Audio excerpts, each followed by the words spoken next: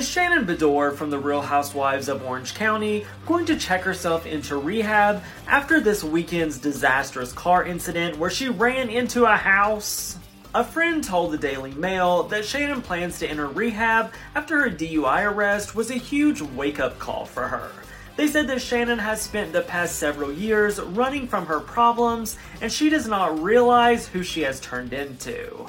They also said her castmates and friends have told her that she needs to get help, and this was before the DUI.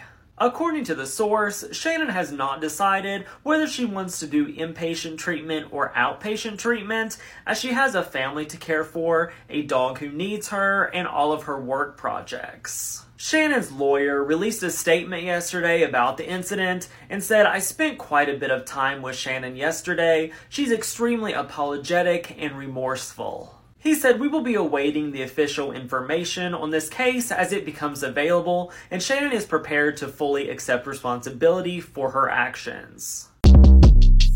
Short Cast Club